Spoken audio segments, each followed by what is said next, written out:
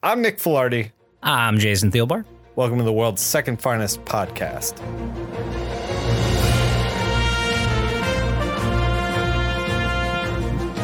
Today, we're talking about the Batman Adventures, issue 11, which came out July 6th, 1993. Same team as the previous issue. Jason, I feel a transformation coming over me. I'm changing via chemical infusion. I'm becoming a guy who reads Batman Adventures 11 featuring Manbat. Oh, I thought it was going to be like a Transformers reference you were doing. No. The chemicals. Langstrom. He injects himself. He becomes the Man-Bat. Okay. I inject myself. I find Batman Adventures books featuring Man-Bat. That's the joke. Oh. That's the joke. Oh, well, you said inject, and all I could think of was Naked Lunch because it's about heroin. Okay, well, all right, let's... none of this went how I wanted it to. I'm sorry. Before we talk about Batman Adventures 11, let's talk about Shadow of the Bat 15. I just killed your whole bit. I'm sorry. Yeah, it's all right. You know, I yes-anded straight into an edgy joke, and I'm more upset that I made an unfunny joke. Focus up. Look at me. Okay, Look at me. Sorry. Shadow of the Bat 15, also on Yes. stands. Jason. Oh, yeah. It was part 2 of the Gotham Freaks arc that we talked about briefly last pod by Alan Grant and Joe Staton. I said last pod that I was going to read it. Jason, predictions. Did I read it? No. You are correct, sir. We have a Nostradamus in the house. In the house.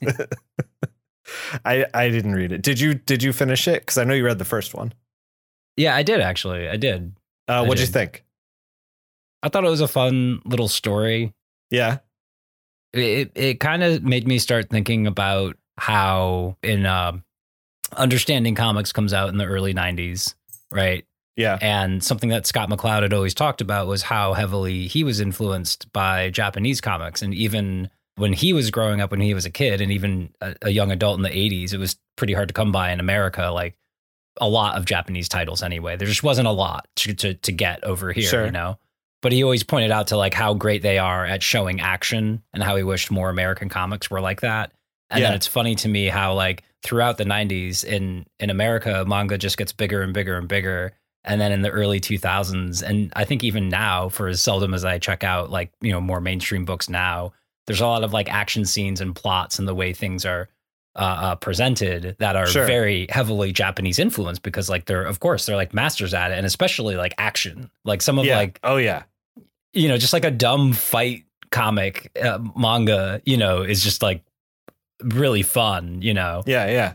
It's interesting to see the phasing out of kind of like sometimes the stiffness of fight scenes in American superhero books. Yeah. I think the reason why I really like Batman Adventures over a lot of their more contemporary books is that it takes full advantage of it being a cartoon. You know, it takes full advantage of like, hey, I'm drawing this, so like I can have these bodies stretched out in these like wild kind of ways that are like, you know, and I think sometimes even when the action, yeah, I don't mean to cut you off, but I said, you should. Hey, what'd you think of Shadow of the Bat 13? And then you have not talked about Shadow of the Bat at all. What was it about? Why are we talking about manga? Oh, well, because the villain was Mirage. So the villain of this like little mini arc is just so silly. Who is Mirage? He has this special gem that can make hallucinations seem really real. Okay, so he's like a Mysterio kind of thing. Yeah, and if you remember, you read the first episode. You read the first issue of this mini arc, right? I like skimmed it.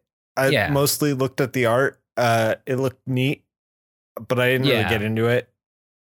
Yeah, but so he's like the Mirage guy is actually part of the Freak Show. Yeah, because he's using his powers to make himself look like a guy with no arms and no legs, and to like change his face.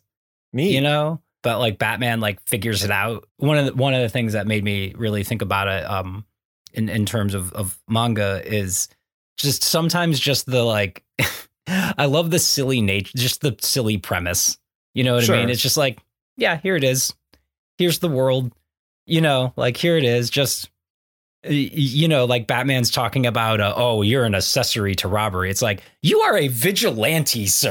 Like you are broken so many laws. Like you have no business like quoting like, you know, but also like it's, you know, it's quick, it's fun, and it's reasonably well done. Action was manga like rather than 90s like. Yeah. And again, like I said last episode, like I really enjoyed the art. It gave me like kind of like a John McCrea kind of flavor. I had to look up John McCrea again just to refamiliarize, and it's definitely very, very similar. The art is very similar from Joe Staton and John McCrea. I found myself in a shop the other day, and I was like, should I start buying these Hitman issues? Should I just pick up 5 Hitman issues? And I was like, no. I can't open another can right now. Yeah. That's what I was thinking with, I'd watched this great video essay about Berserk and like adaptations. This person explaining like the reasons why she loves like the comic and everything. Mm-hmm. It was just really, you know, it was just really well done video essay, but also just got me thinking about like, oh man, like, yeah, that's right. I'm like, I still have those digital copies of every single volume of Lone Wolf and Cub. And I'm like, just gotta jump in, man. I'm like, I want to jump in. I totally want to jump in. I think that's a whole podcast. That's a whole extra podcast. and so it got me started thinking about Japanese comics, but then about the obvious influences from the early American comics, and then how Japanese comics like just went just ran crazy. Yeah, just went nuts with it. And then how it came back over here decades later, right, to kind of like show the Americans, you know, the way that comics has like locally changed and progressed in Japan, Europe, and America, and then having them all kind of like crash into each other in like the 2010s has really created a situation where we are now in 2022, and it's just the best time to read comics. Oh yeah. There's just so much good stuff out there, and there's so much to learn from. And like everybody kind of has made comics as readable as possible. Yeah. If they're doing doing it right. Yeah. These days it seems to be like a lot more people are comfortable and get introduced to sort of like storytelling theory, you know? Yeah. And people talk about it more. Like there are people who talk about how like they use a lot of I forgot where I read it recently. It might have been a newsletter, but about how when they think about comics, there's a lot of film language. There's a lot of film theory that gets used in comics because you look at the panel as a camera, which is a way to do it. You know, it's certainly a way to do it, and it's certainly an easy way to do it, to have that kind of structure. But there's other ways to think about how it's told, you know? Sure. I was thinking about you because I read a thread by Steve Lieber where he was talking about ways to kind of dress up pages of talking heads. And you always talk about film. And he was talking about how if you want to ramp up a page of talking heads, like have somebody doing something while they're talking to somebody else. And it made me think about how like Brad Pitt is like always eating something while he's acting. You know what I mean? Yeah. Oh yeah. No, it's great. And it just it makes it like visually rich and interesting. You know what I mean? Yeah. Well, I love that process stuff. Oh, dude, Steve Lieber is a great follow for process stuff. He is like, is always talking about it, and he holds office hours, quote unquote, first Friday at a comic shop in Portland. That where anybody can bring their portfolios and chat with him about them. Yeah, that's amazing. He's not only a great artist and writer, but a good person too. So if anybody's looking to make comics and they're in that area, I highly suggest to go see Steve.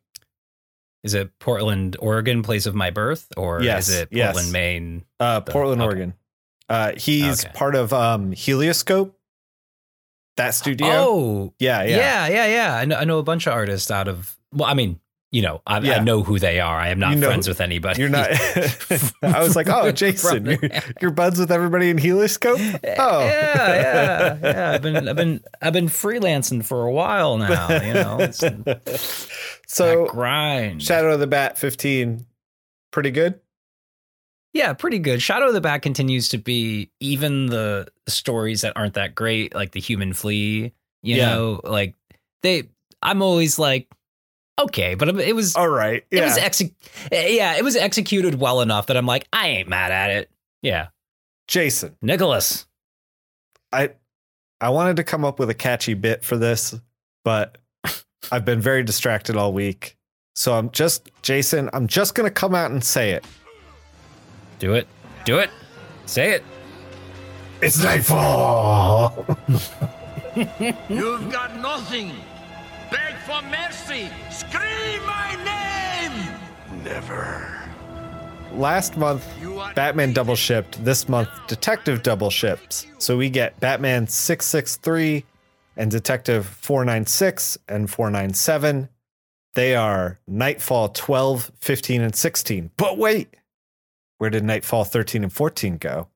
They're in Showcase 93, a book that we kind of started covering when it launched, and then we were like, we're not covering this. There's too many Bat books. So many Bat books. But it's back. And we're covering it, I guess. The way I'm going to talk about these is like, we're going to talk about Knightfall 12, 15, and 16 as one thing. And then Knightfall 13 and 14, the showcase books, is another, because the showcase books are kind of their own story that is like isolated from the rest of the Knightfall stuff. Batman is Doug Munch and Jim Aparo. Detective is Chuck Dixon and Graham Nolan. Showcase is written by Doug Munch, drawn by the star of, I think, this pod, Klaus Janson. Oh, absolutely crushed those issues. My God. I don't know if you caught it too. He not only penciled inked, colored those issues too. I did not catch the coloring part. Yeah, I could tell Klaus Janson was one of the artists responsible for a young Jason really realizing what inking is. Oh, and he was a legendary inker. Inked a lot of Frank Miller stuff. Yeah. Yep. He was one of those guys that I would like, honestly, there had been a few times when I was a kid that I was like, I didn't really like a book, but I saw that he even inked it. I mean, if he drew it, even better, I would pick it up. But if he inked it, I'd be like, well, it's not going to be so bad. I mean, right. Or if it was a great pairing, it was like, holy shit, Klaus Janson's inking this. Yeah. He's not just inking this. This is all him. So he's got colors too. Yeah, colors too. He's got chops to spare. He's in it to win it. So we're going to talk about that. But first, we're going to talk about the Batman and Detective books. Let me give you the rundown, Jason. Are you ready? Hit me. In Batman and Detective, Bane claims Gotham as his own, chucking Batman's broken body off a building into a crowd. Azrael, Robin, and Alfred pick up Batman dressed as paramedics, loading him into an ambulance. He needs a drug called Decadron for spinal injuries. Robin and Azrael ask the police to go get it for them, and then they pick it up. You're cracking up. Why are you cracking up? Keep going. We'll okay, get all right. Meanwhile, Joker and Scarecrow dissolve their alliance and part ways. Scarface is in a power struggle with Socko, the sock puppet made from a sock that ventriloquist used to track down Scarface in the first place. Bane uses his rep as the man who broke Batman to ruthlessly take over the local mobs and gangs. Bruce gets his therapist, Chandra, to be his doctor, I guess. Whatever, it's fine. Don't think about it. It's fine. Bane recruits Catwoman for information gathering and theft in an effort to get us to read the upcoming Catwoman books. Please care about Catwoman. She has a manservant named Leopold now. What's his deal? Please read Catwoman. Azrael puts on Batman's costume and goes absolutely buck wild out there. Straight murder city. Robin is worried about it. He's worried about Azrael doing all of the murdering. Robin, of course, is flashing back to his own miniseries where he saw a man being ground up in a printing press, still hears the cracks of the bones, the tenderizing of the living meat. He's traumatized. Bane's goons steal Chandra, Batman's doctor, I guess. Bruce tries to stop them from his wheelchair. He's got a broken spine. He's in a wheelchair. It goes really bad for Bruce. They don't even kill him because they're like, well, I don't know. He's just on the ground, you know? This isn't doing anything for me. You're right, exactly. So sure. Bane has kidnapped Chandra, his therapist / physical therapist. I don't know. I don't know what's going on there.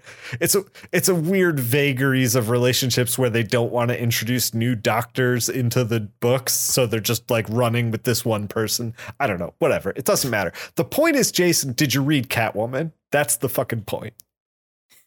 I didn't get the subliminal messaging. Because your boy flipped through the first issue of Catwoman. That's also on the stand this month. Jim Ballant is drawing it. He draws it for many, many issues. I forgot who wrote it, but man, is it a weird fucking book, because it's like kind of tied into Knightfall. Bird is like hanging out with Catwoman, giving her orders, and she doesn't like it, but she's also got Leopold, and I don't know what the deal is with him. And I don't know. Basically, if I was jumping in on Catwoman, I'd be like, I don't know anything's going on, you know, like. For an issue 1, very, very strange. Okay, well, maybe I'll pop in on that. Also, Jim Ballant, he puts Catwoman in the suit, and she is vacuum sealed into that sucker. Jason, the thing is nipples up and down the line. The whole issue is erect nipples and shirts. You know what? This blanket statement for any comics from the 90s. Okay. Hi, kids. It's me, Jason, the dictator of comic books. Hey, did you make superhero comics in the 90s? There should be a warning plastered to every other page with a little box that says, as was the style at the time. You know, because like there's really there's no good. I was really struck by Jim Ballant's ability to draw a hot woman next to the clunkiest, like, bullshit drawings that I've ever seen. So it was like, I could tell where he was like really spending his time. Sorry, man. For that reason, flip through it. It's on the app. Just flip through it. Weird as hell. I was trying to figure out what the deal is with Leopold the whole time, her manservant, but I still don't know. I don't know. You know, that before I forget, I loved your It's Knightfall voice. Yeah. And I would love it if you could cut that part out and then just make it a stinger. So any other time we talk about Knightfall or some really dramatic thing in a Batman book, you can just hit a button. we should have a Knightfall button. Insert Knightfall here. Yeah. You know, Robin doesn't know if Bruce is going to die or not. It's Knightfall. You know? Jason, showcase aside, what did you think of Batman and Detective? I'm sorry, I couldn't get over the hokiness of it. Like everything else about it, like technically put together well, like professionals. I didn't see anything to like, you know, like a lot of well done things. And I like the art. I will say this though, great cover art. Kelly Jones is a goddamn master. And the only time, even when I was a kid, that I would get mad is that because I always knew it wasn't Kelly Jones' interior art. Sure. But I'd be like, I'm picking up the issue mostly for sure. I'm going to read it, but it's a hell of a bait and switch. Like no shade on Jim Aparo, because he drew Batman for a long time. He did like 150 issues of Batman. No slouch at all. Drew some great Batman. But like to be like, hey kids, Kelly Jones cover, Jim Aparo on the inside. Whew, that's a hell of a bait and switch. Well, yeah, it's like because like Kelly Jones has that great, like, especially when he really came into the, you know, the style that most people know him for, like this great kind of like dripping sort of darkness, you know, because all the heavy blacks that he uses. And it's like they do a pretty good job of matching styles, but it's like when you pick up like any sort of Hellboy like universe book. And of course, there's going to be a Mignola cover 9 times out of 10. Sure. And like, the tone usually matches, but sometimes when you open it up and it's just a completely different style, and like it's still good, but you're just like you're looking at the Mignola thing on the color. Let me just let me just. But Mignola also like cherry picks some really incredible artists, and like and like the DC monthly trains getting run on time is very different from the Mignola stuff. I feel like your analogy falls apart just a little bit with that. And I don't mean to say this as a complaint, Semi-related, the DC app suggested a Batgirl miniseries to me from 1989. And I was like, oh, the cover looks sick. And I clicked it, and the cover was by Mignola in 1989. And I was like, oh, sick. Mignola's going to be drawing Batgirl in this special. And I opened it up, and it was not Mignola on the inside. And I was like, son of a bitch. Yeah, I did that. You know what? I think some of the artists, now that I'm really thinking about it, I'm like, it was probably a way to make some of the slower artists just do a bit more work and keep their names out there. Like, yeah. Because Art Adams was always another one for me too. Where like covers, covers, and you're like, oh my god, is this a no? He struggles to do a monthly. Yeah. I get it. Jason. But can we talk? Let's talk about Batman and Detective. For God's sakes, that's what the kids are clamoring for. Robin Robin is so whiny. He's so whiny. But you know what? I kind of love it because Azrael is so violent in these issues. He's so like clear. They didn't ramp up to this. Like there was a little bit of this pre-Nightfall. Robin's like, I'm going to train you. And Azrael's like, okie dokie. And like they get out there, and then Robin's like, Azrael kind of lost it there a little bit at the end, just a little bit. And then this time Robin's like, you need to be Batman. And he's like, okay, I got this. And he immediately he's like, I'm going to kill everyone in this room. And Robin's like, oh, gee, Willikers. Oh, beans, guys. This is real bad.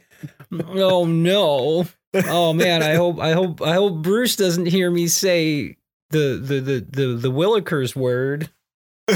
Yeah. So I kind of, in my mind, the Azrael Robin dynamic is a lot more fun than it actually is on the page. Like I'm having a lot of fun with it personally. Well, yeah. I think I'm trying to be like as honest as I can about, what I think about them.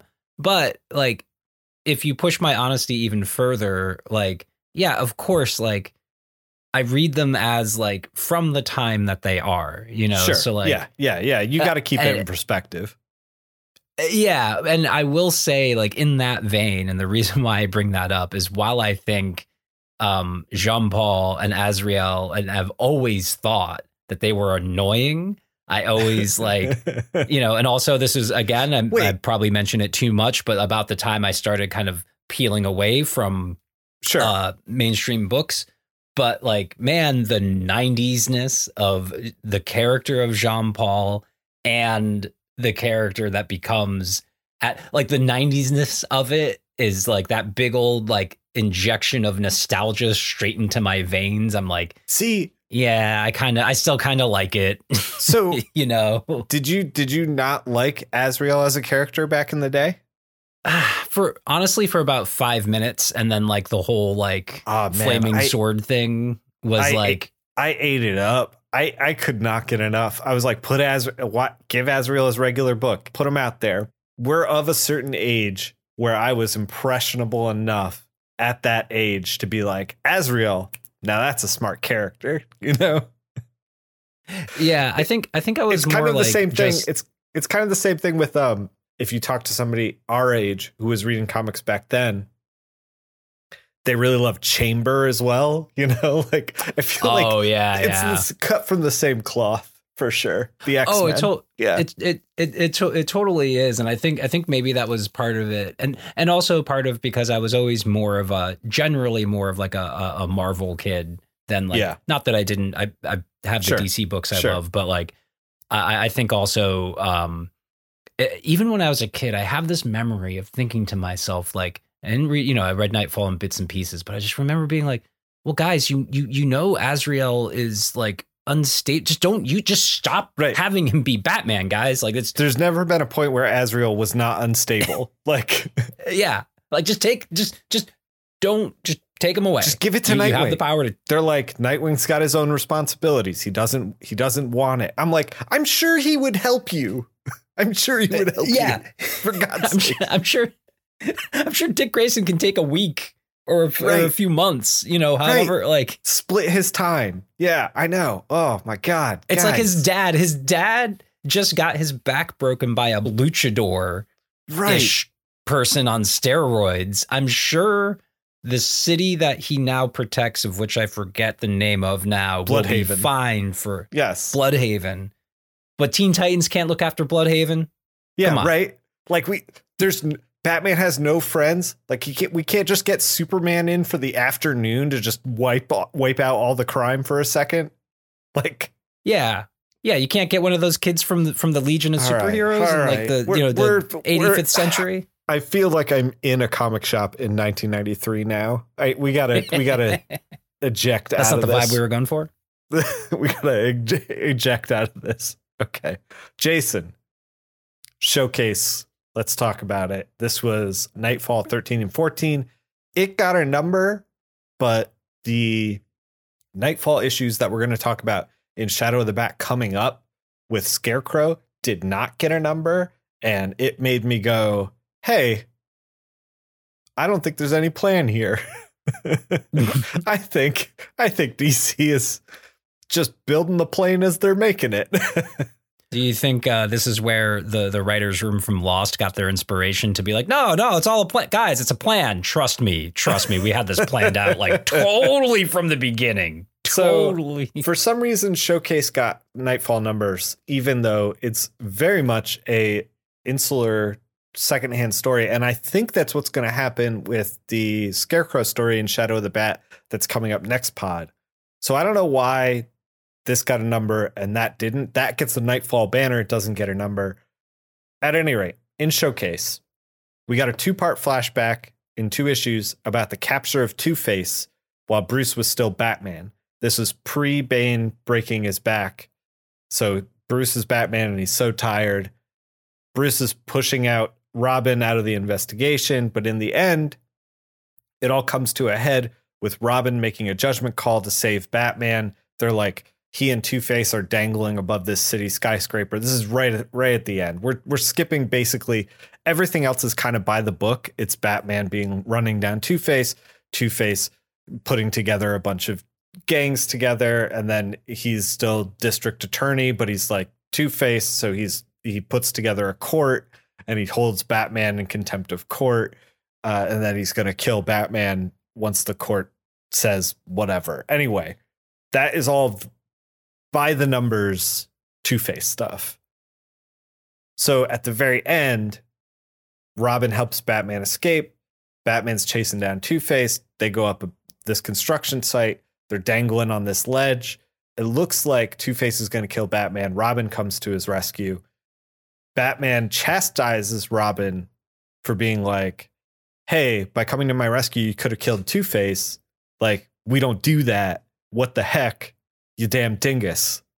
And then Robin's like, oh man, I'm like really second guessing myself. And then at the end of this story, Batman wakes up from the coma that Bane put him in. And then Batman's basically like, right as he comes out of the coma, he's like, you know what, Robin, you were right about that one particular thing a while back with Two-Face. Like, first words out of his mouth. Yeah. So this was kind of like a flashback issue. The story's okay. It's Doug Munch writing it. He usually writes pretty good Batman stuff. This was serviceable, not flashy, but the real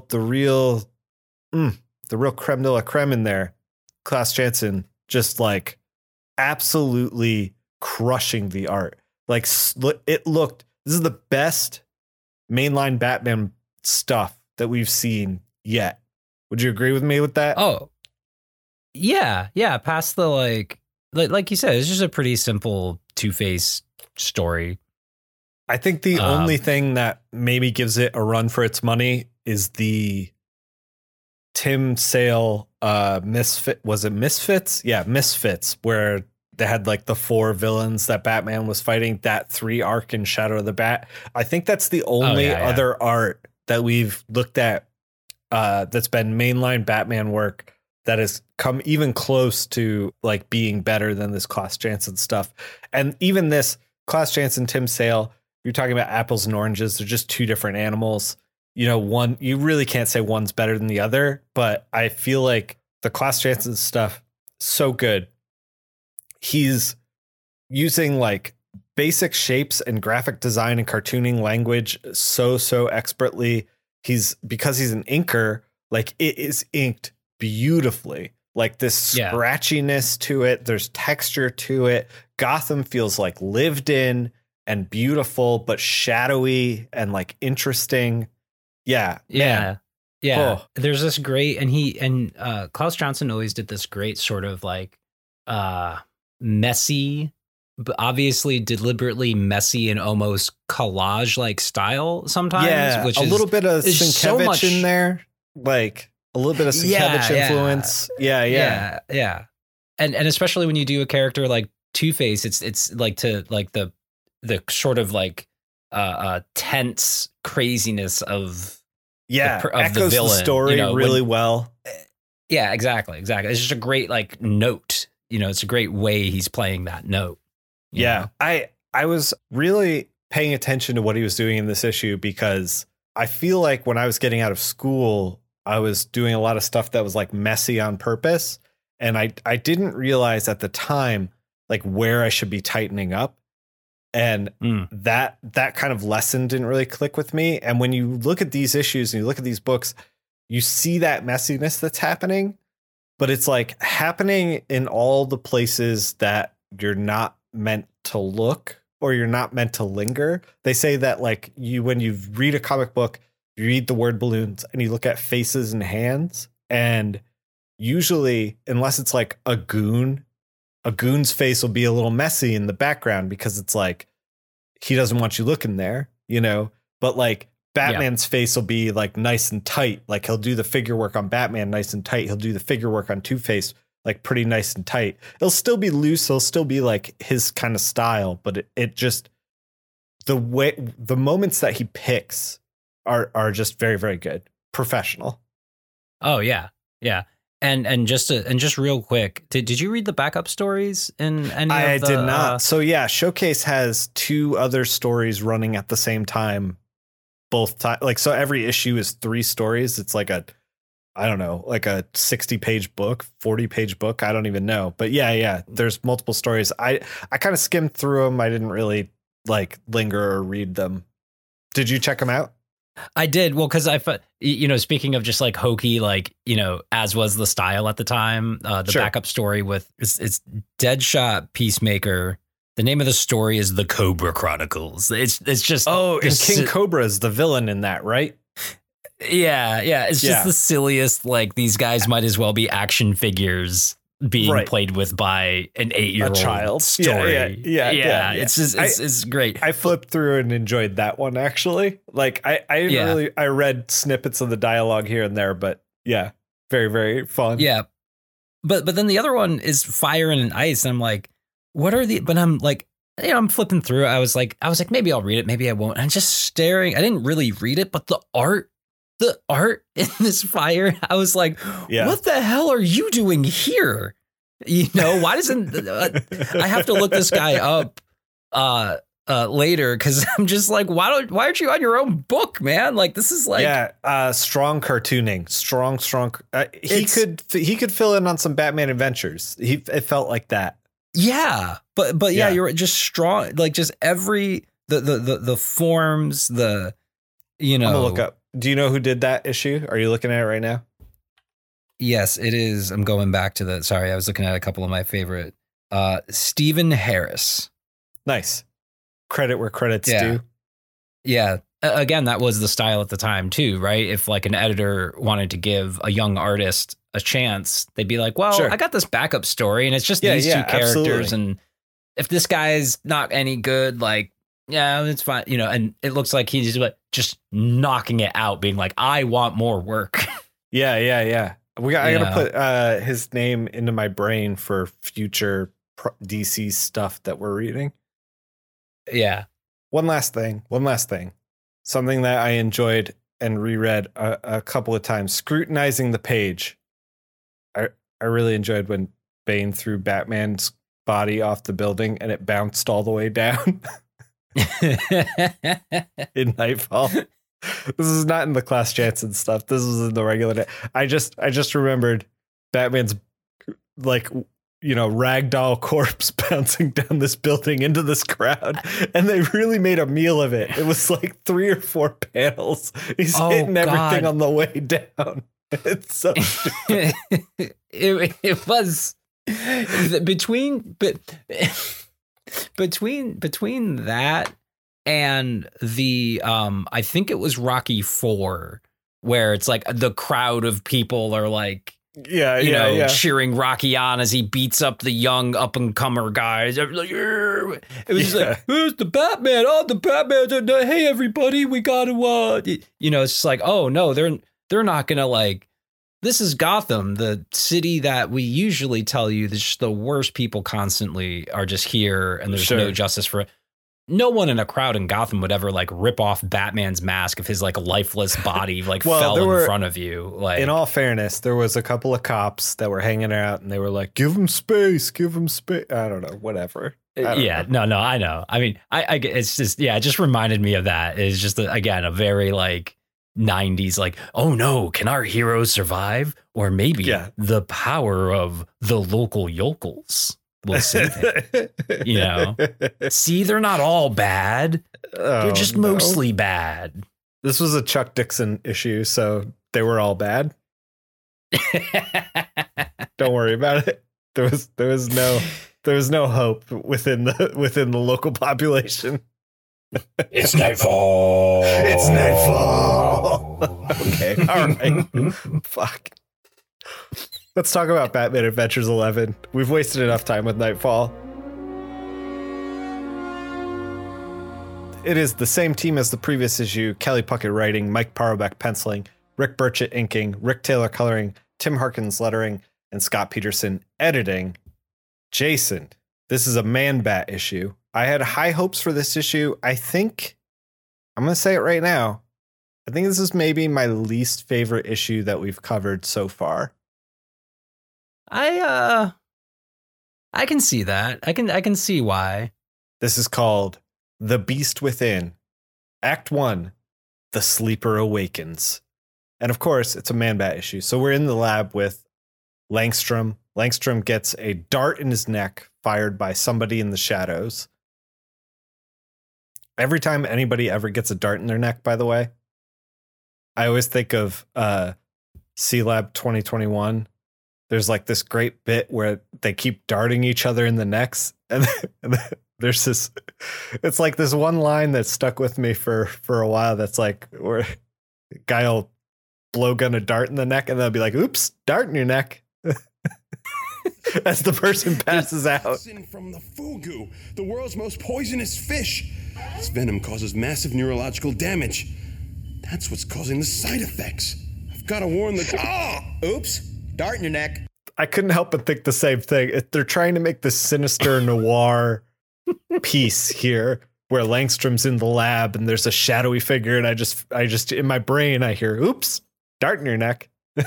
They didn't anticipate your irony poisoned elder millennial brain referencing an early Adult Swim show. Yeah. God, I love those early Adult Swim shows. So we see Kurt Langstrom getting a dart in the neck, and then we cut to a weird, like, domed gala event that is happening high above the rooftops of Gotham City. Bruce Wayne's there. He's pretending like he's not interested because he's definitely not Batman, and nobody knows he's Batman for sure. So he's there. Kurt Langstrom's wife is accepting an award for, sciencey stuff. And then she sees it. For science. For science. And she sees it. Manbat out on the loose. And then as Man-Bat is out on the loose, Bruce Wayne just jumps off the building, right out of the gala, right off the building. And at first, he's like taking off his suit, and he's got the Batman suit underneath, right? But I'm like, man, I really hope he gets that grappling hook out before he hits the bottom of the building, before he hits the street. We're gonna get another shot of Batman just hitting every single thing on the way down from the building, like in Knightfall. And then you're gonna see his lifeless corpse on the last button. He just couldn't get to that last button. Couldn't get that shirt quite out. Couldn't get that cummerbund off. Yeah, I don't know. So got a zipper caught. Yeah, right. The Amish were right. Zippers are evil. Also, no one in the gala is like, did anyone see just Bruce Wayne just fall off the building? He just ran straight off the building. Anyway, don't worry about it. Don't worry about it. Do not worry about it. Man-Bat's on the loose. He's terrorizing. He's whooshing in like a Times Square kind of setting. Lots of lights, lots of advertisements and stuff. He's whooshing through the streets. Batman's right behind him. He's swinging into action. He's got Man-Bat in a headlock. It's all action. Man-Bat's trying to shake him. He finds a billboard, crashes into the billboard. Batman gets like kind of woozy, kind of knocked out. Man-Bat flies away.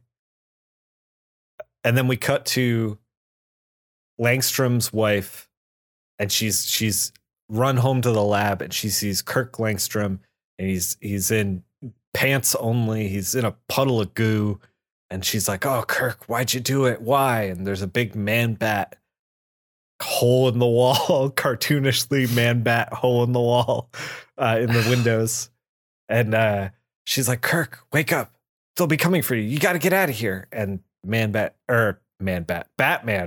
puts his hand on his Mrs. Langstrom's shoulder. She's like, "I'm already here." And then we get into Act 2. So like that was all set up. It was mostly action. It was mostly just like Batman fighting Man-Bat on rooftops, which I'm here for. I'm here for that. It was great. But we're setting up like somebody was there with Langstrom with the dart in the neck, and then like the Man-Bat's just wreaking havoc. And it's kind of trying to set up a mystery, and I feel like it just doesn't, like, I need just like a little bit more. I felt like, I don't know. Yeah. I thought that, and just real quick about the Man-Bat shaped hole in the window. Sure. I just want to say, of the many, many things that are bullshit about the reality that we're all forced to live in. Yeah. One of the most bullshit things is that physics doesn't work the same way it does in cartoons. Like, how many times has any of us wanted to leave a room through a wall and have it A, not kill us, and B, just leave a perfect little kind of silhouette? Yeah. Like, yeah, it's just, you just want a Jason-sized hole in a wall. That's all you want. Just once a year. I wouldn't do it all the time. You won't do it all the time. Sure. I'll be responsible with it, I promise. But yeah, I felt like I didn't get enough in that moment to like really hook me in, you know what I mean? And usually, and the only reason I say this is because like I'm holding these Batman Adventures books to a high bar because they've set the bar so high. You know what I mean? Oh, yeah. So I'm kind of like, oh, that's kind of weird. They didn't like give me a little bit more, but all right. Well, we'll keep going, you know? Yeah, that was my main thought, kind of overall thought of this issue in general, is just that it was quick. It was really like I read it twice in a row, and like on the one hand, like, yeah, like you said, like the quickness of it is great. The action is great, but like the story itself is like, yeah. Do you want to talk about Act 2?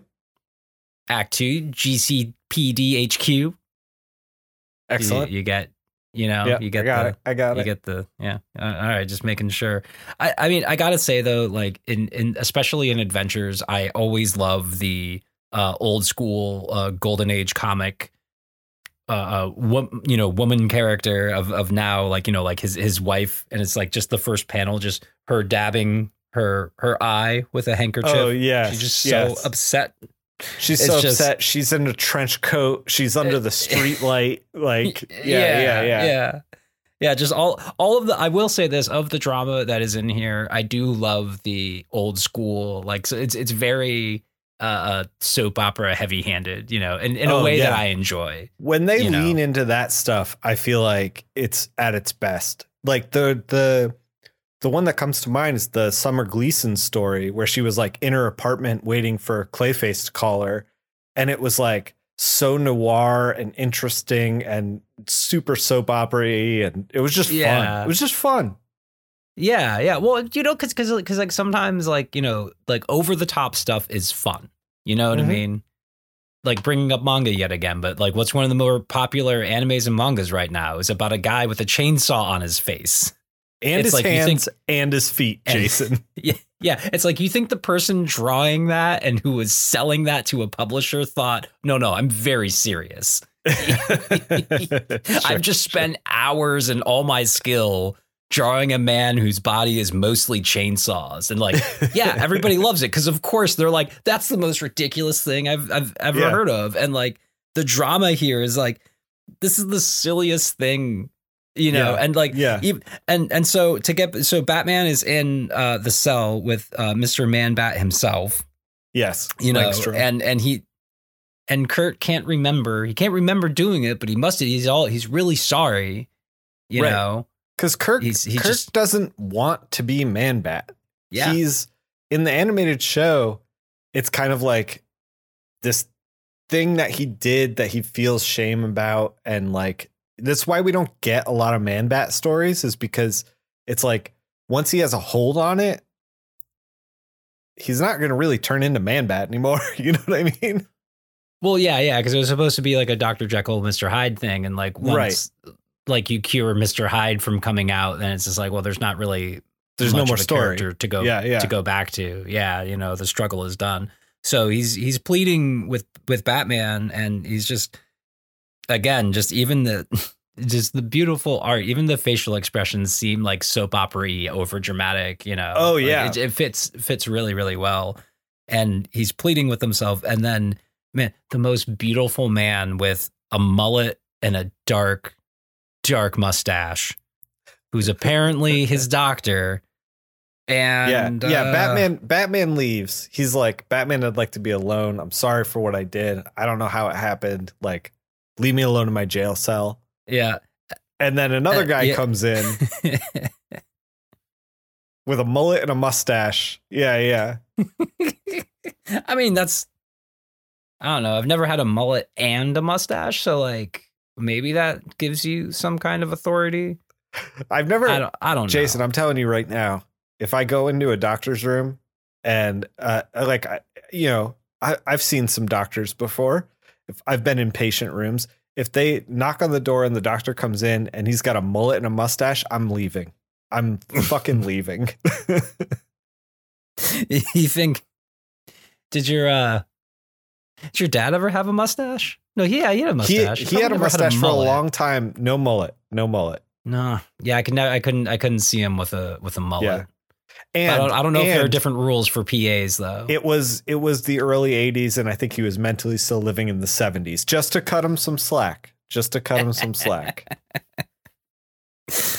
Yeah. And so Mr. The most trustworthy man, because as we just mentioned, mullet mustache combination, says that he's there to see the prisoner, and then all of a sudden Manbat just flies out. And I gotta say the action, again, best part about this issue, action scenes are great, but I laughed out loud both readings through of Bullock just like, what? And then firing in the precinct. So Manbat has seemingly the doctor over his arms that was visiting Langstrom, and he's shooting through the like busy, police department.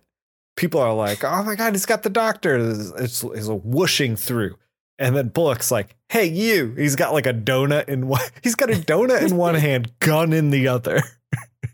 Yeah, just ready to. Man. He just yells, "You're under arrest," while he's firing. Never even worries about hitting the doctor. He's just like, we gotta just start letting loose. No. And then the great little one-off line, the bats, no respect for the law. Oh, so good. Yeah. Like Bullock will save a scene every time. Oh, yeah.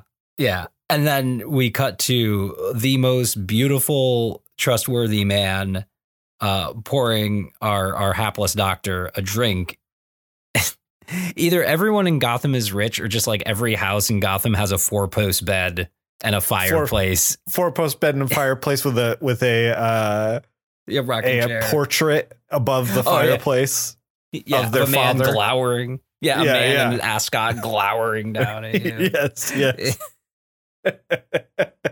Jason, you put a man in an ascot, they can't help but glower. You get of a certain age and you're just all glower. But like if you're Batman, like at this point, if you've been Batman for longer than like 3 years, like you should just round up everyone in Gotham who wears an ascot or has too many fireplaces in their house. Like there Bruce should at least look through his Rolodex. At least be a list, a database that Batman's like, all right, before we do anything, let's keep like, where were all of the people who own fireplaces and 4-post beds? Yeah.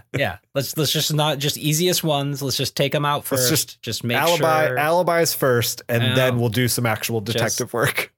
Yeah, because I've been doing this job for like 3 years at this point, and like half the time I spend explaining the crime to somebody in an old mansion with some fireplace. Cause like more fireplaces than you would think. I mean, I'm a really rich man, and Wayne Manor. I mean, I didn't say Wayne Manor. I don't know who Bruce Wayne is, but Wayne Manor doesn't even have that many fireplaces. And you know what?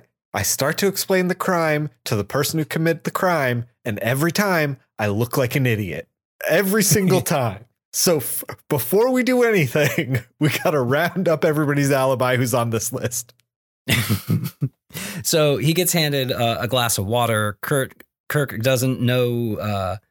Kirk might be rocking a mullet too. They're both mulleted.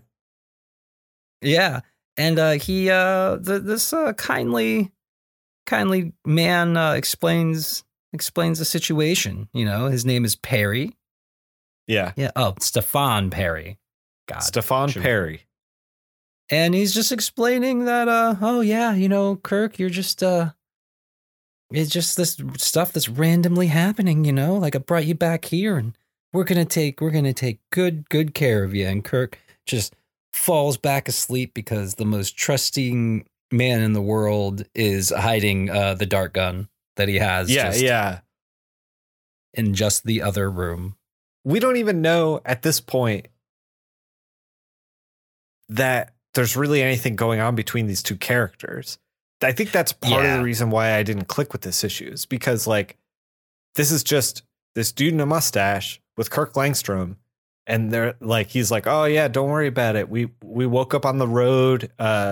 You were out. I think you turned into Manbat. I don't know. Like I'm trying to help you. I'm keeping the police off your tail. I'm doing you a favor. Yeah. And then been out for 16 hours. Yeah, you've been out for 16 hours. And then Kirk's like, yeah, okay. And then at the very end, he says, I'd always thought you resented me all these years because I won that scholarship, like as he's passing out. And he's like, sleep well, Langstrom. And he's got the dart gun. So we know he's the bad guy, the guy who darted. Oops, dart in your neck. In the very beginning. Yeah.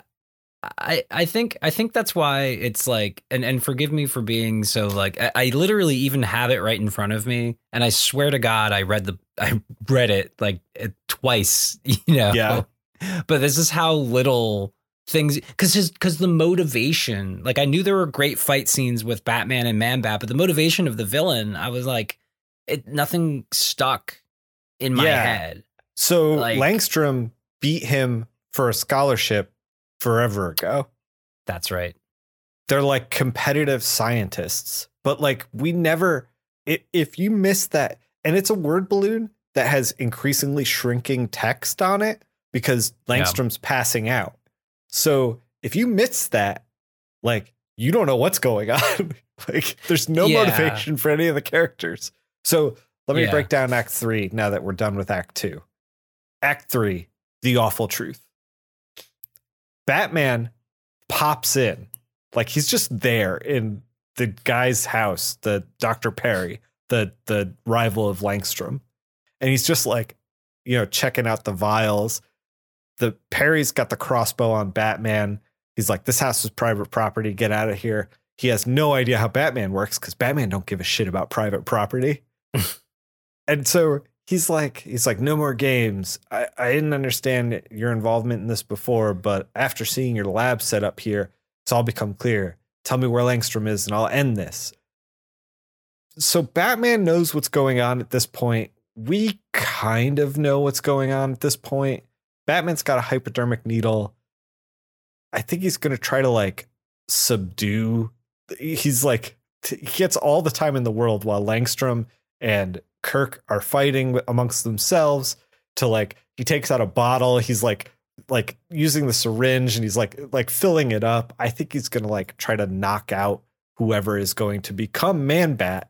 And at this point, Batman's figured out that it's Dr. Perry. He's tweaked the Man-Bat formula and he's actually becoming Man-Bat. And Kirk is actually just a normal dude. He's still been a normal dude. Man-Bat formula apparently bonds to your genetics. So he just needed to like modify it somehow. I don't know. Comic book logic. There's 2 Man-Bats now. Man-Bat, one of them turns into Man-Bat, the Dr. Perry, not Langstrom. Well, but I love the Batman, the behind the back move. You know, I always love the hiding the syringe. Yeah. You know, just that like the international signal of this character is hiding something and we're all pretending that this would work in real life and that the other character wouldn't be like, what is that you're holding behind your back? Like, also, there's a moment where Perry like has a crossbow like to the back of the head of Langstrom. And I'm like, I don't think that works with a crossbow. Like it needs velocity. You know what I mean? Like you're just going to like, I mean, I guess it would work, but it just feels awkward and weird, you know, like you're going to shoot the dart real hard into the back of his, like, I don't know. It's just, well, I wouldn't want to test it out. You know, no. I would like, sure, you know, sure. like if someone held it to my head, I'd be like, yeah, okay. Hey. Okay. Yes. Yeah. I don't want dart in my head. Yeah. Yeah. So at any rate, it comes to a head. Kirk starts to realize what's going on. Batman knows what's going on. Perry turns into, is it Perry? I just called him Perry. Is it Dr. Perry? I don't his even name is remember Perry now. His Doesn't name deserve is to be Dr. called Perry. Doctor. Well, He doesn't deserve to be called Doctor. In my mind, it's Dr. Perry from Scrubs. It's the oh wait, no, that's Dr. Cox. Anyway, Dr. Cox. Dr. Cox is there from Scrubs. Yeah, from Scrubs. Yeah. He turns into Man-Bat. That looks like John C. McGinley. Yeah. He turns into Man-Bat. Man-Bat like grabs Batman flying out the window, glass shattering, great shot. Batman kind of like grabs the arms like around the back of his head and just fucking pile drives Man-Bat into the ground. Just grinds his face into the pavement. Yeah, just ends that dude. Injects him with the hypodermic needle. Man-Bat gets all woozy, but before he can claim victory, the wife of Kirk Langstrom, his wife, who assumes that Kirk is Man-Bat, is driving up to the house. They're outside. She hits Batman with her car because she's trying to protect Kirk. Well, yeah, that's real love, man. Yeah, so good. Such a good moment. Like I think it's the best moment of the comic, actually. Yeah. And she's like, yeah. She's like, Kirk, you got to fly away from here. And then Man-Bat like kind of turns and looks at her. She's like, Kirk, it's me. And then actual Kirk Langstrom comes out of the house, barreling out of the house, no shirt on, being mullet ablazed. He's like, stay away from my wife. And she's like, Kirk? And he's just like fist fighting Man-Bat. Totally sweet. Totally sweet. He is. Man-Bat's taking some swipes. He's still not going down despite the injection. Batman injects him a second time in a fight. And eventually he goes down. He turns back into Dr. Cox from Scrubs. And then Kirk is like, oh, it was never me. And his wife's like, but I thought you'd turned. And then Batman's like, it's over, Langstrom. And then Langstrom looks at the sky and he's like, is it Batman? And there's a Man-Bat in the sky that's, I guess, a shadow of a Man-Bat on the moon or whatever. And it says the end. Yeah. I agree with you that there's some things in here that are like kind of flat, you know. Jason, I feel like the core of this thing is the rivalry between Langstrom and Perry. And we don't even get that until like midway through Act 2 or like the end of Act 2. So we as a reader, like we never get an opportunity to like, I don't know, chew the fat with like Perry having Langstrom locked up and we think that like he's going to become Man-Bat and kill Perry or whatever. There's none of that. There's none of that the entire time. I mean, yeah. I feel like we needed more of the rivalry in the first act between these two scientists in order to feel like they're building tension. One of them's captured. Kirk doesn't know what's going on. We feel for him. We never have any empathy with anything. Kirk gets a dart in the neck in the first act, and then we don't even see him. And then he's in jail for the second act, and he's like, I don't know what's going on. And then he gets whisked out of there. And then he's in the bedroom, and he's like, I still don't know what's going on. And then he's punching Man-Bat in the head, and he's like, I finally got it. I got what's going on. Yeah, I had a feeling on the second read through that in the original script as written, there was probably a lot more of the backstory. You know, not like demonstrably more, but just your standard issues worth more. But I think that the fight scenes needed to be as big as they were and kind of ate into their page count. And they have a pretty strict page count. Yeah, I think two bickering scientists is maybe not what they think kids want to read about. And maybe it's like too text heavy. Yeah, I don't know. And that this isn't like, this is like a reintroduction of Batman like into the books, and how like the first episode of the series was like had how far back was the first episode of the series now compared to the book? About a year. Yeah, so you had reruns and stuff, and so like they are also probably thinking, okay, well, kids know who Man-Bat is, like we can't just do a Man-Bat origin story here, so we'll have to do a different Man-Bat story. Here's the other thing that I have a grievance with. If this other scientist is just like, now I'm the Man-Bat, then like the Man-Bat kind of loses all of its special flavor. Like, why do I give a shit about Kirk Langstrom anymore if anybody can just be Man-Bat? You know what I mean? Well, yeah, it becomes that that meme, the acquire being Man-Bat ? Profit. You know, it's like I don't know what the middle of this is. That meme? I don't know if that meme necessarily describes what's going on, but I do like that meme. Acquire being Man-Bat ? Profit. Well, because why? It wasn't like, I'll flip back through it, but I don't know. Like, other than like just revenge, like I think it's just straight up revenge. Yeah, what Dr. Mustache Mullet thought he would. Perry, like Dr. Cox, whatever his name is, Dr. Whatever Perry we're calling Cox, him. Dr. Perry Cox. Dr. Perryfold Cox. Got beat out for a scholarship at some point, and he's trying to make Kirk Langstrom look bad. So he's himself turning into the Man-Bat in order to like do some crimes and blame it on Kirk. And he says, I think he says at one point in the story that he was like, so I did this once to like turn into Man-Bat to do some crimes. And then he was like, but like being Man-Bat is actually super fucking fun. So like, I'm going to keep doing Man-Bat things. He doesn't say it like that. However, Jason, it's got to be fun to be Man-Bat, right? Yeah, I mean, looks like fun to me. I wonder, Yeah. you know what? I will turn into Manbat any day of the week if my ass can look that good in blue jeans. 'Cause, man, come on. Yeah. He's got some tight cake going on back there. Yeah, those just the late, like, dude does not like skip the requisite workouts at the gym. Yeah, He's doing I don't know if that's the bat DNA. I don't know if that's if the doctor put a little extra little spice and flavor into the formula or what. But yeah, there's something going on. Doing his squats. Yeah. Oh man, Jason.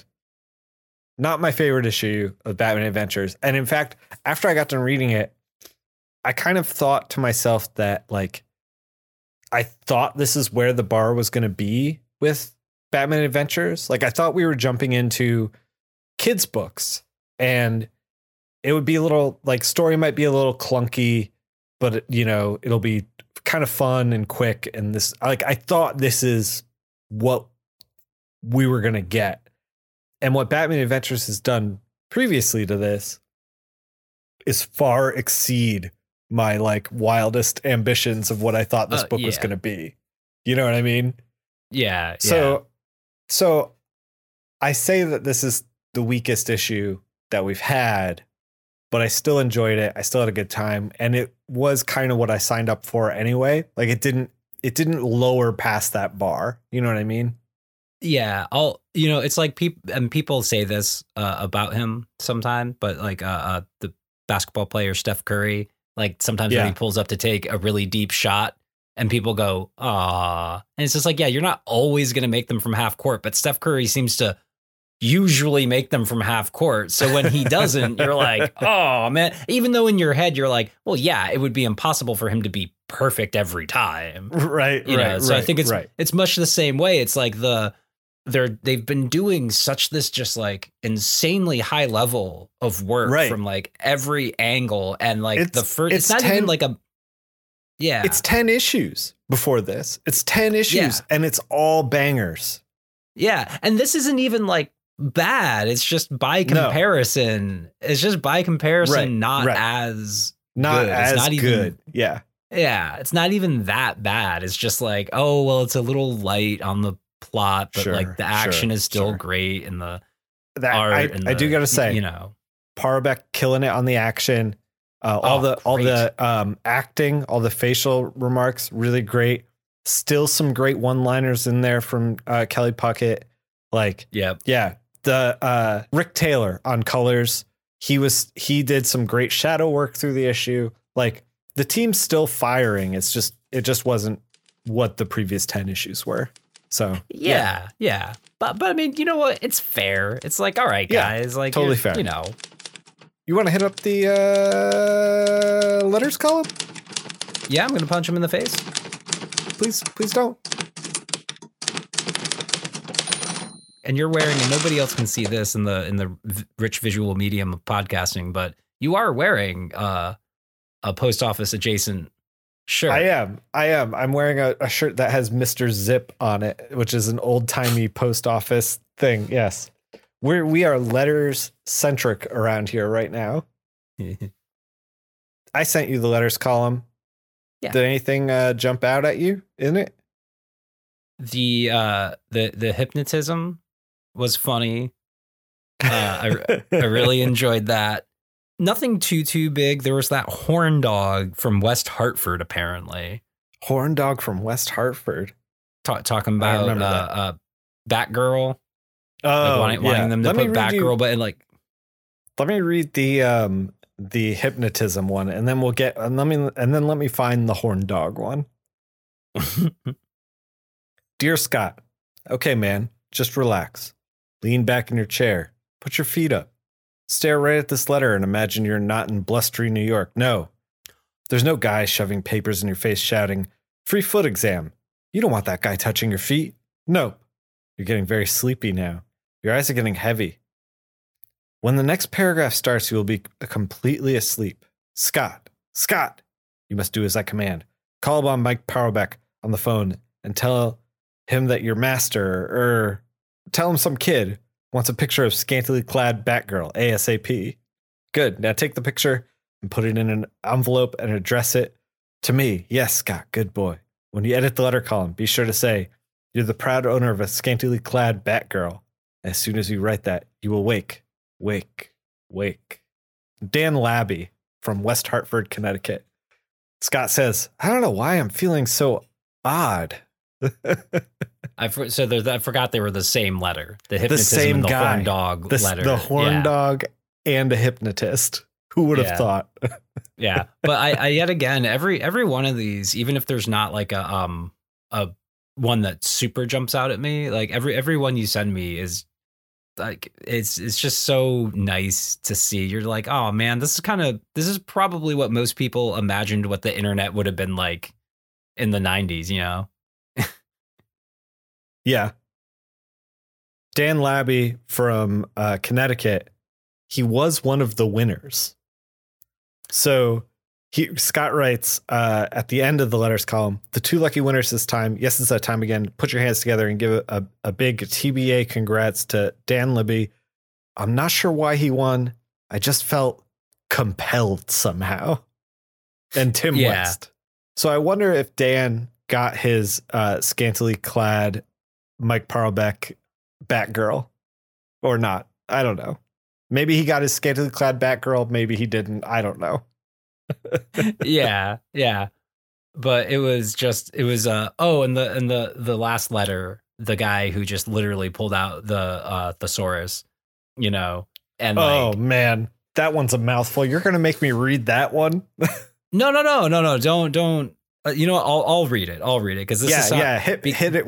Yeah, go for it. Because this sounds exactly like something that I would have done at like 13 or 14 of wanting to seem way smarter, but also I know. Oh, I'm doing it as a joke though. Like right. Yeah, classic. You know. So, dear Lord Peterson, good day. You're doing it in my voice too. Oh, my very soul weeps for not allowing your letter column the privilege of printing my glorious pen sooner. But in pain and sorrow, I have been unable to come up with the correct synonym to express the idea behind this great literary masterpiece.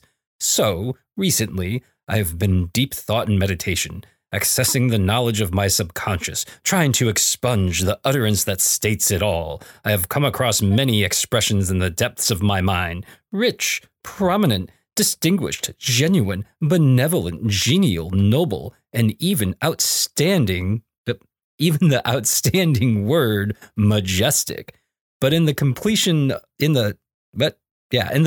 of my search, I believe only one word describes the awesome power and glory of the Batman adventures: phantasmagoric. I really wish now that I made the choice to lean into a really bad Dr. Orpheus impersonation. I mean, we can go again. It's podcasting. That was from the Honorable Joshua David Adelson from Coon Rapids, Minnesota. Scott responds back, no, thank you, Your Honor. If I could give but 3 pinups away per column, yea, verily, I say unto thee, thou wouldst win one. Alas, it is not to be, for it is written in issue 6 to be exact, that I bestow 2 pinups and 2 pinups only per issue. And though your letter doth ring true and speaks to greatness, it doth pertain to my product, calling me Lorth. Don't make me, I don't know. It goes on and on. One letter I want to talk about, I'll read it to you now. Batman Adventures. I'm writing to congratulate you on a great comic. After reading the first couple issues, I felt the comic had real potential. Now after reading a few more, I'm hooked. The straightforward stories keep me interested. The art is clean and colorful. The use of Bruce Wayne and Dick Grayson personas is wonderful. I have a couple questions that I hope you will answer. 1. Were Bullock and Montoya created for the Batman Adventures, or were they created in the regular DC universe? 2. Any chance of some other heroes appearing in the comic? Jeffrey Badger from Des Moines, Iowa. So Scott responds with, 1. Bullock was first created by Doug Munch in the DC universe quite a few years ago, while Montoya was created for the animated show. And I was like, there's no way she was created for the show because like Harley Quinn was created for the show, and her first appearance is like go for a crazy amount of money. Her first appearance is next pod, by the way. And I was like, how is Montoya not commanding that price point? And then so I started Googling it, right? Because I was like, I'm pretty sure Montoya was in the comics first. Listen to this.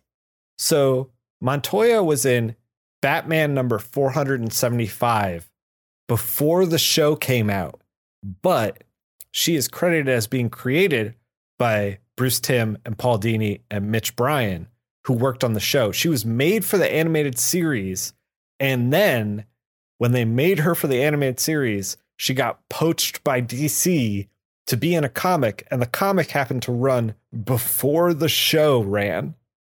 So she was in the Batman universe in the comics before the show was even out. However, she was made for the show. Oh. I thought that was a nice little like weird tidbit. Yeah. Because I was like, when I first read it, I was like, Scott Peterson's a fucking liar. And then I was like, oh, the truth is actually a little grayer. She was created for the show, but she did come out in the comics. Her first appearance was before the show. Yeah.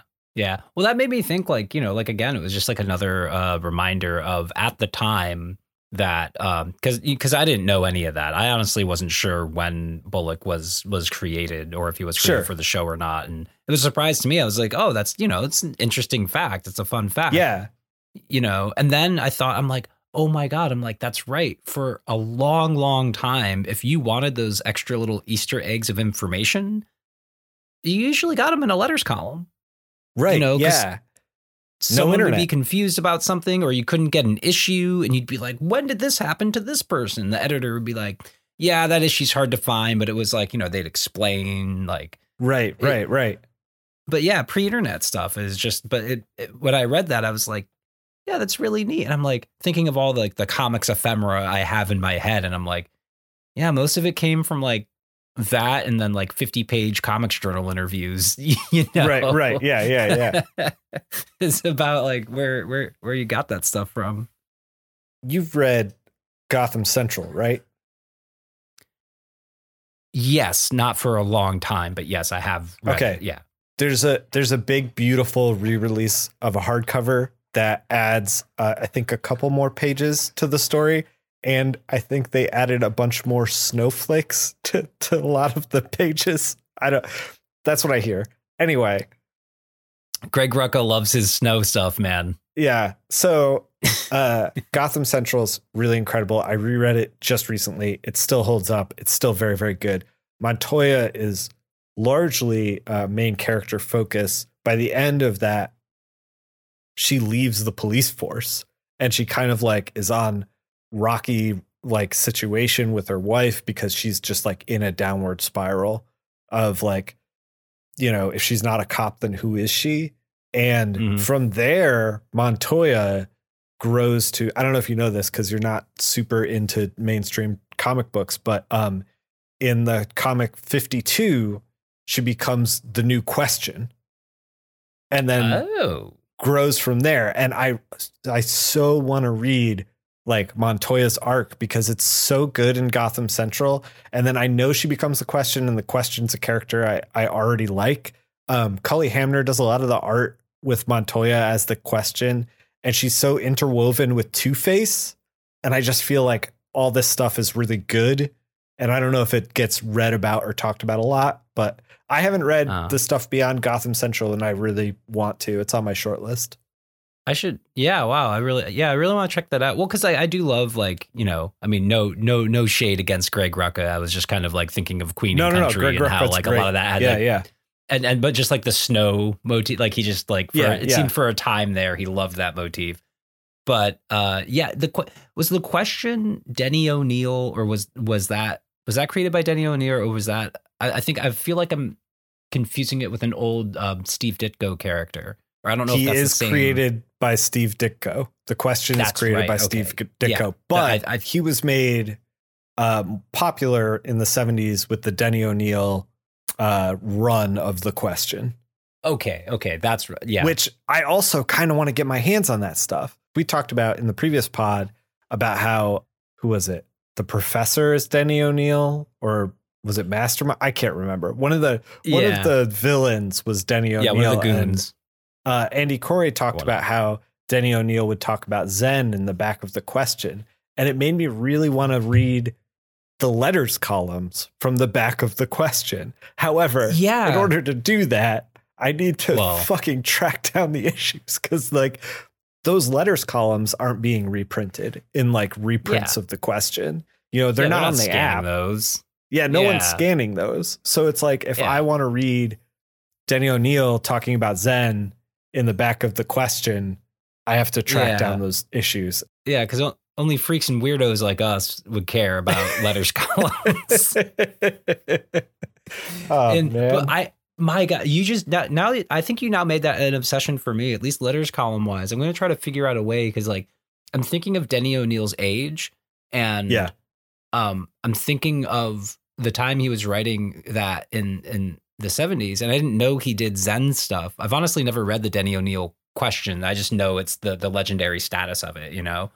And like, but I'm just like, oh man, I'm like, he'd be perfect for like, you know, he was probably a big fan of Alan Watts, you know, who like Alan Watts is one of the people popularized like Buddhism and, you know, in America in the West, like along with Robert Thurman.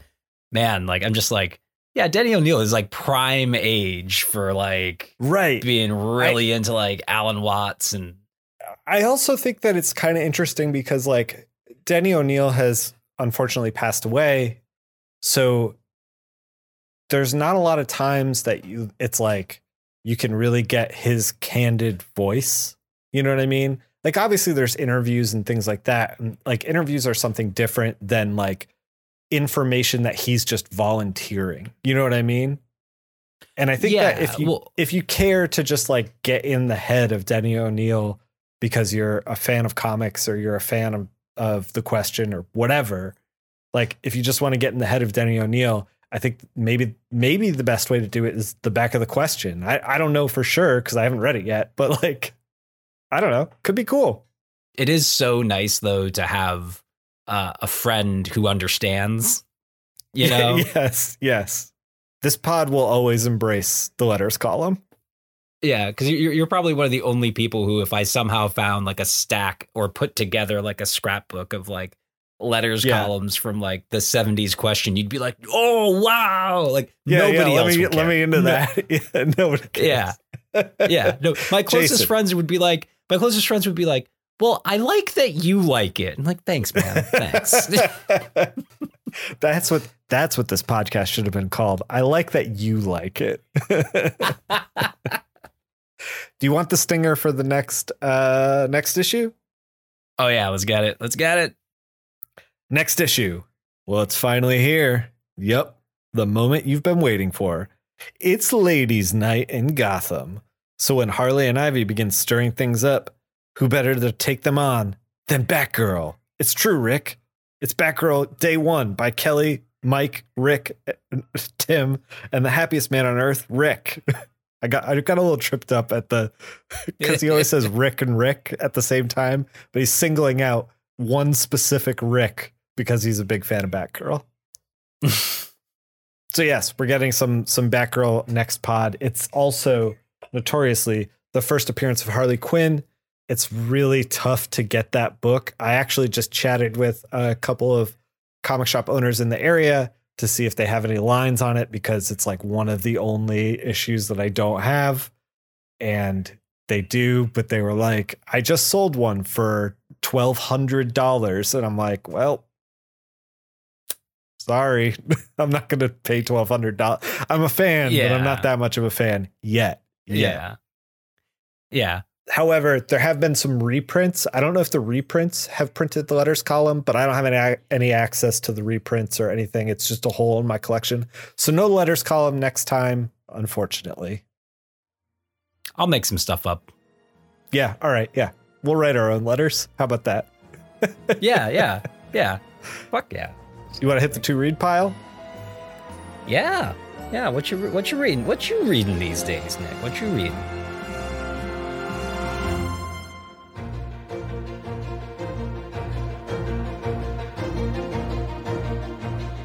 I've had a busy week. I got married. So, yeah, Holy didn't shit, do a you whole- got married. Yes. I've had a busy week. God damn. So I haven't done a whole lot of extra reading. I also got absolutely hammered with projects.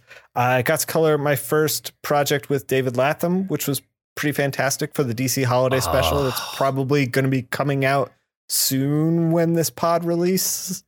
Maybe. One of my I don't know. favorite. I could do a joy to work over. Like his inks just like soak up color like crazy. Just really, really fun. I hope I did it justice. I hope he's happy. I don't know if you've seen it. I could talk forever about Stray Bullets and about Murder Me Dead. Murder Me Dead, very underrated. Murder Me Dead was a book that I recommended to people all the time. When people were like, I want to get into comics and I don't know where to begin, I was like, you should just check this out. And I would just give them Murder Me Dead because it's self-contained. It's everything you ever want in a murder mystery. Like it's drawn really well. It's written really well. It'll hook you. Yeah. I can't say. I'll just be really light on my praise, but of how much his work has meant to me over the years has been a great deal, and it's always been Stray Bullets especially has always been a very, very important book to me for various reasons. So that's amazing that you got to work with him, and very fortunate. Yeah, that's so awesome. At any rate, I did read a few comic books. I've been chipping away at my pile that I half bought when we were at Sarge's, and then I added to a little bit when I was up at shops up here, which is I've been collecting kind of like 70s horror books from Marvel and DC with titles like Creatures on the Loose, Vault of Evil, and of course House of Mystery, House of Secrets. So I bought a bunch of those and I've been reading them. I think I'm gonna say this right now. I'm very early in it, but I think I'm gonna try to collect House of Mysteries and House of Secrets. I'm gonna try to get a full run. Oh, nice. Yeah, I think it's gonna take me a while. I think it's gonna take me a long while.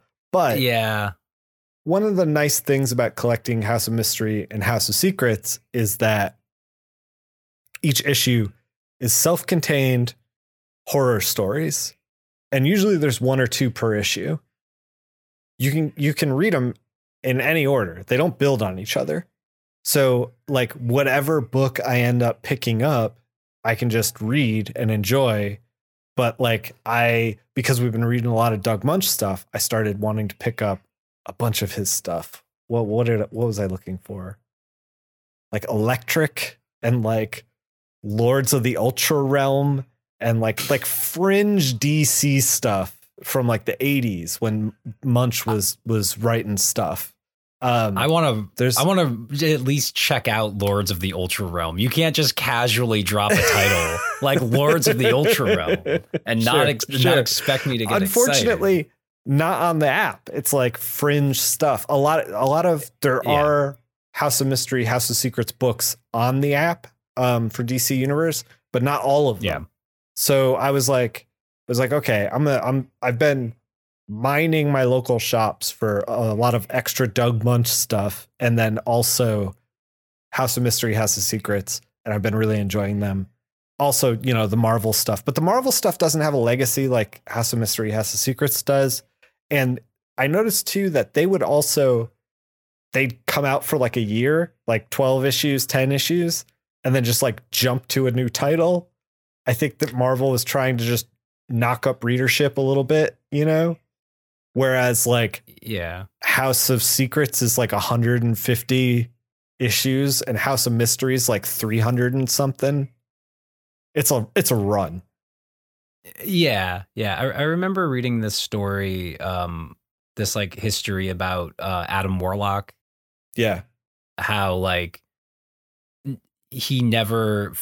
It seems like Marvel's was in its history much more creator driven, and so like there were stories about Adam Warlock that Jim Starlin didn't do, but when Jim Starlin wasn't doing it, no one really cared all that much. And then anytime Jim Starlin wanted to come back and do it, you know, people are like, oh, wow, this is great. And it would do really well. And they'd be like, all right, Adam Warlock's back. And then the other creators who work on it, they're like, it's Adam Warlock. Like the stories were, you know, and then like sales plummeted. Sure, sales would tank again. Yeah.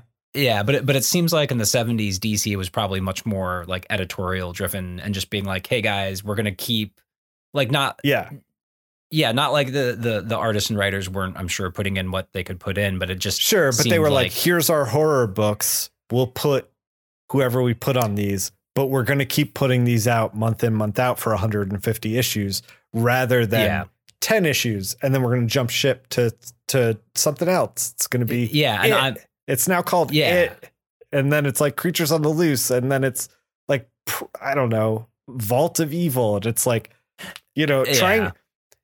It's far less satisfying. I own a good chunk of Vault of Evil, but it's only like 15 issues. It's far less satisfying being like, oh, I have 10 of 15. It's like, I don't know. Yeah. But like if I had a run of House of Mystery, like that's something, man. Yeah, that's a chunk. Yeah. And maybe I'm being a bit too charitable to Marvel in the 70s, where Marvel has just always been kind of like, you know, unorganized. Maybe it was just, oh my God. You know, like, oh, no. I wasn't a bad student in high school, Nick. I was just very creative, you see, is what it was. You almost made me spit out my drink. Sorry. Yeah, I saw that. Yeah, so I've been reading some of those. They range from okay stories to being very fun. There's one that springs to mind about some Nazis in World War II in Africa who wanted to build a bridge, but they couldn't build it themselves because they didn't have the manpower. So they like enslaved a town in Africa to build the bridge. And the town like didn't want to build the bridge because it's over these crocodiles that were their gods. And so that they like cursed the Nazis and then like murdered them all in their sleep before the bridge was finished, except one Nazi got away. And then he was living in like, you know, in like South America somewhere. Like he escaped tribunal and he's like long forgotten about the crocodile god. And then he was running from enforcement that was trying to drag him to like, you know, pay for his crimes because he's a Nazi son of a bitch. And like he's running from these people and he jumps into this lake and he's like, oh, I can breathe underwater. I don't know. This is amazing. He was like, they'll never catch me now. Like I'll stay down here for 20 minutes. It's fine. And he turned into a crocodile. And then the locals beat him with like clubs in order to take his pelt. And I'm like, when all the fucking Nazis die in the end, you know it's a good one. It's got to be a good one. Yeah. Oh yeah. I mean, if you're gonna write a story with a Nazi in it, they better have like a horrible death in there. Yeah, you know? They all got a horrible death, and I was like, very satisfying. Good job. Good job. That's really good. You just diving right into the House of Mysteries and 70s horror stuff is really, it's giving me the itch, man. It's giving me the itch to do it. I'm going to at least look up what I can find on the DC app for now, and then probably buy some random stuff at Sarge's the next time. I just picked up a reprint of the issue where Swamp Thing's first appearance is going to be crazy expensive for me to get a hold of. I'm sure if I ever get a hold of it, it's going to be a low grade, you know, like a 3-point whatever. Just as long as it's readable, I don't care. Yeah. But I picked up a reprint of it that was reprinted in 1992 that had like bragging about some like bonus stuff that's in there. So I'm excited to crack that, see what the actual bonus stuff is. I don't know if it's previous stories from House of Mystery or House of Secrets or whatever. I don't know. We'll see. But yeah, I'm kind of getting into it. And you know, I also have been realizing that like a lot of these old books, when they're not a first appearance of somebody, or they're not like a highly sought after artist or writer, they're usually pretty cheap. Like you can get them for like $5, you know? So like, I feel like a lot of the run of House of Mystery and House of Secrets, I'm going to get pretty cheap until I can't live in those cheap books anymore. Yeah, that's it. That's always, well, like I think we talked about it when you were up, is that like, that's how, like, when we were kids anyway, because like for most of the time that comic books have been around, like they've been like a cheaper medium, and like Right. I remember being a kid just wanting like I just wanted some extra stuff, and so there would always be a bin at Sarge's of like just stuff that was like damaged books for like 50 cents or $1 or less, and like, right. I'll buy something without a cover on it from like 1983 I'll try that has a Dazzler story in it. Sure, why not? Right, It's only 50 why not? cents. I'm not. Yeah, and every once in a while you're like, holy crap, this is, it's how you discover stuff. I also kind of like have started to realize that I like collecting the single issues up to a certain era. I think we're right on the line right now with like 1993 books, where it's like past this, once they start to like neuter the letters columns, the internet, the rise of the internet, variants explode. You're like, I'm not super interested in that, but like, comics from like 1973 that are now like 50 years old that are like, I can still get for $5 and are like pretty fun. It's like, sure. Yeah, I'll read that. I don't know. Yeah. But what are you reading? You reading anything? You bringing anything to the to read pile? Well, I'm not going to talk about them too much because one of them, I read the first Parker book, but I'll save most of that. But we're going to save that for an episode, for an annual. But I did read, reading Berlin, which I've been reading Berlin by Jason Lutz for since it's been coming out, really. Right. And I have 2 collected volumes of it, and I had a lot of the original issues actually by Black Eye, I think it was, publishing. I don't know if that was Jason Lutz's self-published before D&Q picked him up, but anyway, I've been living with this book for a while as a fan, as a reader, and I got a complete collected edition of it a while back, and I finally cracked it open, and my God, it's just a great like reminding of why I love the book so much, and like how much of a just absolute like just I don't know the level that Jason Lutz is operating at, because the cartooning is beautiful, and the city is like, it's just so lived in, and you're so there, That book is gorgeous. It's and it's just every page. It's like, no wonder it took him so long to like, because I think even if that's all he did, you know what I mean? Like if he was able to make a living off of it's like, it looks like the kind of thing that like you draw and ink an entire page, and then he probably stared at it and went, this isn't working. And then like, there went like a week's worth of work because it just wasn't right. It looks like he works so hard on getting things right. And I'm still barely halfway through it. But just Berlin by Jason Lutz. It's a dense read. I remember I picked up the first trade of it when Drawn and Quarterly was putting it out, and it sat on my shelf for years and years and years, and I think I gave it away. I want to read it, but it's one of those books that's like, it's a dense read, it's a heavy read, and it's like it's something you have to like sit down, and it's like you don't casually watch Schindler's List. It's like you sit down to watch Schindler's. You know what I mean? Like it feels like that. It feels heavy with its importance. So it's like I can't just like bang it out on my phone like reading, Knightfall, but it's like, something I need to like take time for. I actually saw the collected edition that you were talking about where it's like all collected in the comic shop the other day, and I had the impulse to be like, is it time? I was like, not yet.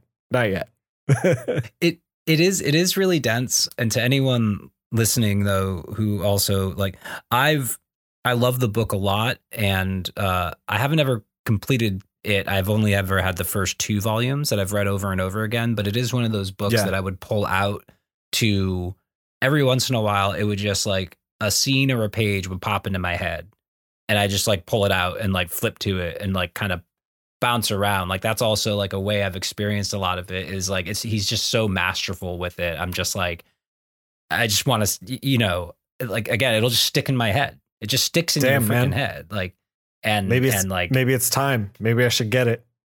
It's just so, and it's not one of those things too either where like, I don't think like creatively, if I was, or if I ever make it to be, like a professional comic book artist, I don't think it's something even that like I would even attempt to do, and just in terms of like the way he's telling this story, I don't think I could ever draw like the man if I practiced for 1,000 years, but, it's just something it's just done so well, Yeah. like it's just great to see, that's, absolutely.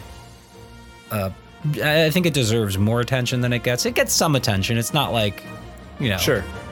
But I think it could a little bit more. Sure.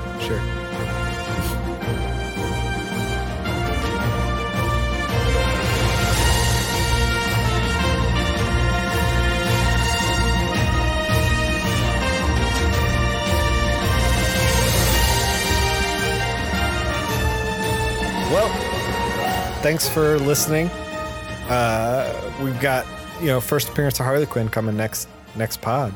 You excited about that, Jason? You think they're going to make a big deal about it? I honestly, I don't know because you know what, we'll see. We'll see. Yeah. I'm kind of excited about it though. The guy at the comic shop said that it's very hard to find a good quality like 9.0, 8.0 of that issue because Batman Adventures was seen as a children's book for kids. And the problem with that is that kids read them and kids read the hell out of them. So it's hard to find that issue in good quality, even though it is the first appearance of Harley Quinn. Anyway, that's for the next pod. Thank you for listening. If people want to get in touch with you, where can they find you, Jason? They can find me at King of Black Acid on the Elon Musk machine Twitter. Yeah, that just happened. We're a little in the past by the time somebody is reading this or listening to this. It's like a couple of weeks down the road. I don't know if Twitter's still a thing, but you can find me at Nick Phil. If it's still a thing, if it's not totally on fire, I'm at Nick Phil on there. The podcast is World's Second Finest with a 2 ND, the number 2 ND. When episodes go live, they will get posted up there and you will be first to know. Yeah. Not the last to find out. Thanks for listening. Stuff was written specifically for like, hey, maybe someone will like this cover and just pick it up. Yeah. And not have to like see a thing that says, see this issue, blah, blah, blah. Right. To that end, I don't know if I told you this, but I was at a train station. This was not forever ago, but like a while ago. I was in a train station in Connecticut. This was maybe like 6 or 7 years ago. And in the train station, they had a news rack like thing selling papers, and I was like, oh my God, this is incredible. Like, because they had comics there. They had like a spinner rack. And I was like, what do they possibly have on this spinner rack? Because like the newsprint runs had been gone for a long time. I'm probably going to cut this from the episode, but the newsprint runs have been gone for a long time. But I walked in, dude, it was like stepping back in time. It was like early Spawn issues on the rack. It was like stuff from this era, like Batman Knightfall issues. Like this person got comics in 1993, and then they were like, I don't know, when we sell these, I guess we'll get more. And then they just never sold those. And never got rid of them. Yeah. Never just kept them threw on the rack. them away. Yeah. Oh my God. It was really something. Was this at Union Station in New Haven? Maybe. I can't remember. It was a long time ago. It might have been Union Station in New Haven. I can't remember. Well, or like they might also be great, like I buy my music like through Bandcamp mostly, or just like, I don't have a streaming service for that stuff anymore. But like I do have like in my wish list this like this compilation of a shoegaze scene that was happening in Detroit in like the early 90s. And there are bands that like weren't ever around again. Most of the bands on the compilation didn't record more than the songs they had for the comp. Sure.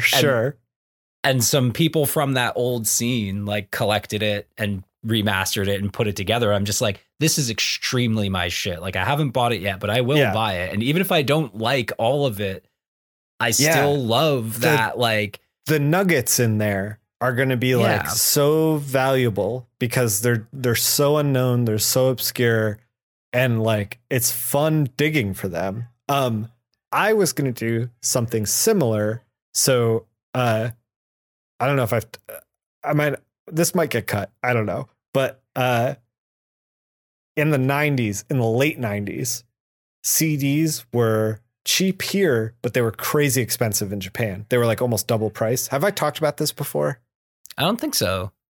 So CDs were like double the price in Japan. And because of that, they would add like a bunch of like bonus stuff to it to try to make it like quote unquote worth it.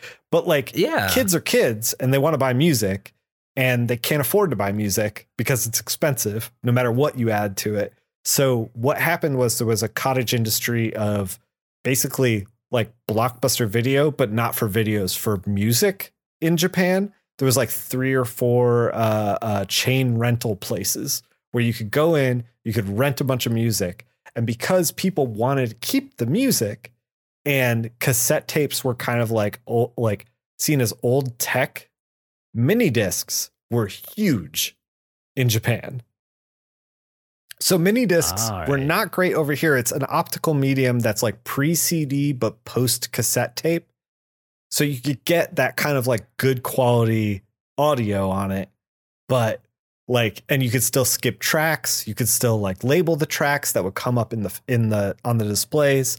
You know, like, so it was like good quality stuff that was like, you know, kind of a moment in time before CDs took it over. So it's literally Japan 1994 to like 2004.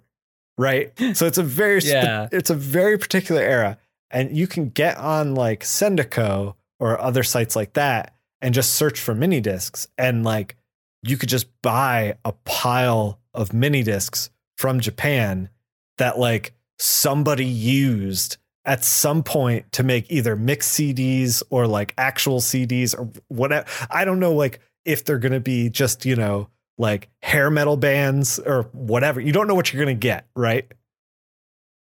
And so I was like, I got to get in on this. I got to get a mini disc player, and I'm just going to buy like a mountain of mini discs and just slowly work my way through these Japanese mini discs to see like what the hell is on them, you know? Yeah, I think I'm going to do the same. And I think I also immediately thought of a friend of mine, my friend Eric, who I think has a mini disc player. Because I remember once half jokingly being like, well, yeah, if you have like a DAT drive, then you can. He's like, I have a DAT drive. I'm like, of course you have a DAT drive, Eric. He's like, well, I don't, you know, he's just that kind of. Yeah, you know, at the I bet time he has. too, I'm saying I bet he has a mini disc player. At the time, too, mini disc format was at the forefront of like a lot of like odd recording industries too, like because there was a court reporter recording system that was extremely popular in the United States that you could plug 2 mini discs into, so you could have continuous recording. Basically, one would empty or one would fill up, it would switch to the other one. You could take that first one out, put another one in. It made it extremely versatile because you could re-record over them, and it was like perfect quality. That was before things switched to digital, obviously. But also, there's a pretty notorious piece of like recording hardware, like 4-track recording hardware that has mini disc, like writing ability on it. I'm not exactly sure what the hardware is off the top of my head, but I remember reading about it. Sony Vaio put mini disc slots into a lot of their computers in the late 90s, which was a thing. I'm trying to remember if some friend, because I had some friends of mine back then that had little 4-tracks. You know, they bought little 4-tracks so they could make there was a lot of like little 4-tracks that would just have XLR outputs on them. That was pretty common. But there was also like apparently an extremely popular version of that was one with a mini disc slot. So you could just straight up record it, put it on the mini disc and be done. You don't need any extra hardware or anything. So I'm hoping, my hope is that I'll just get a big box of mini discs from Japan and it'll just be like Japanese garage rock that like no one has ever heard of before. Yeah. But I don't know. That's probably pie in the sky, but or city pop. Be careful. Do you know the genre city pop? I mean, city pop is amazing. Like city pop is just like, I don't know what they're singing about, but I'm like, this stuff is fucking great. Yeah. So you got to be careful when you're buying them on Sendico because some sellers will blank all the discs out before you get them. You don't want those. You want that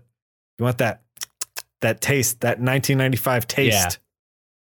Oh, just give me the weird stuff, man. Give me all the weird stuff constantly. Please give me the weird stuff. I wrote it down. I wrote down buy mini discs from Japan used to remind myself. Yeah. Oh shit, that's great. Oops, dart in your neck.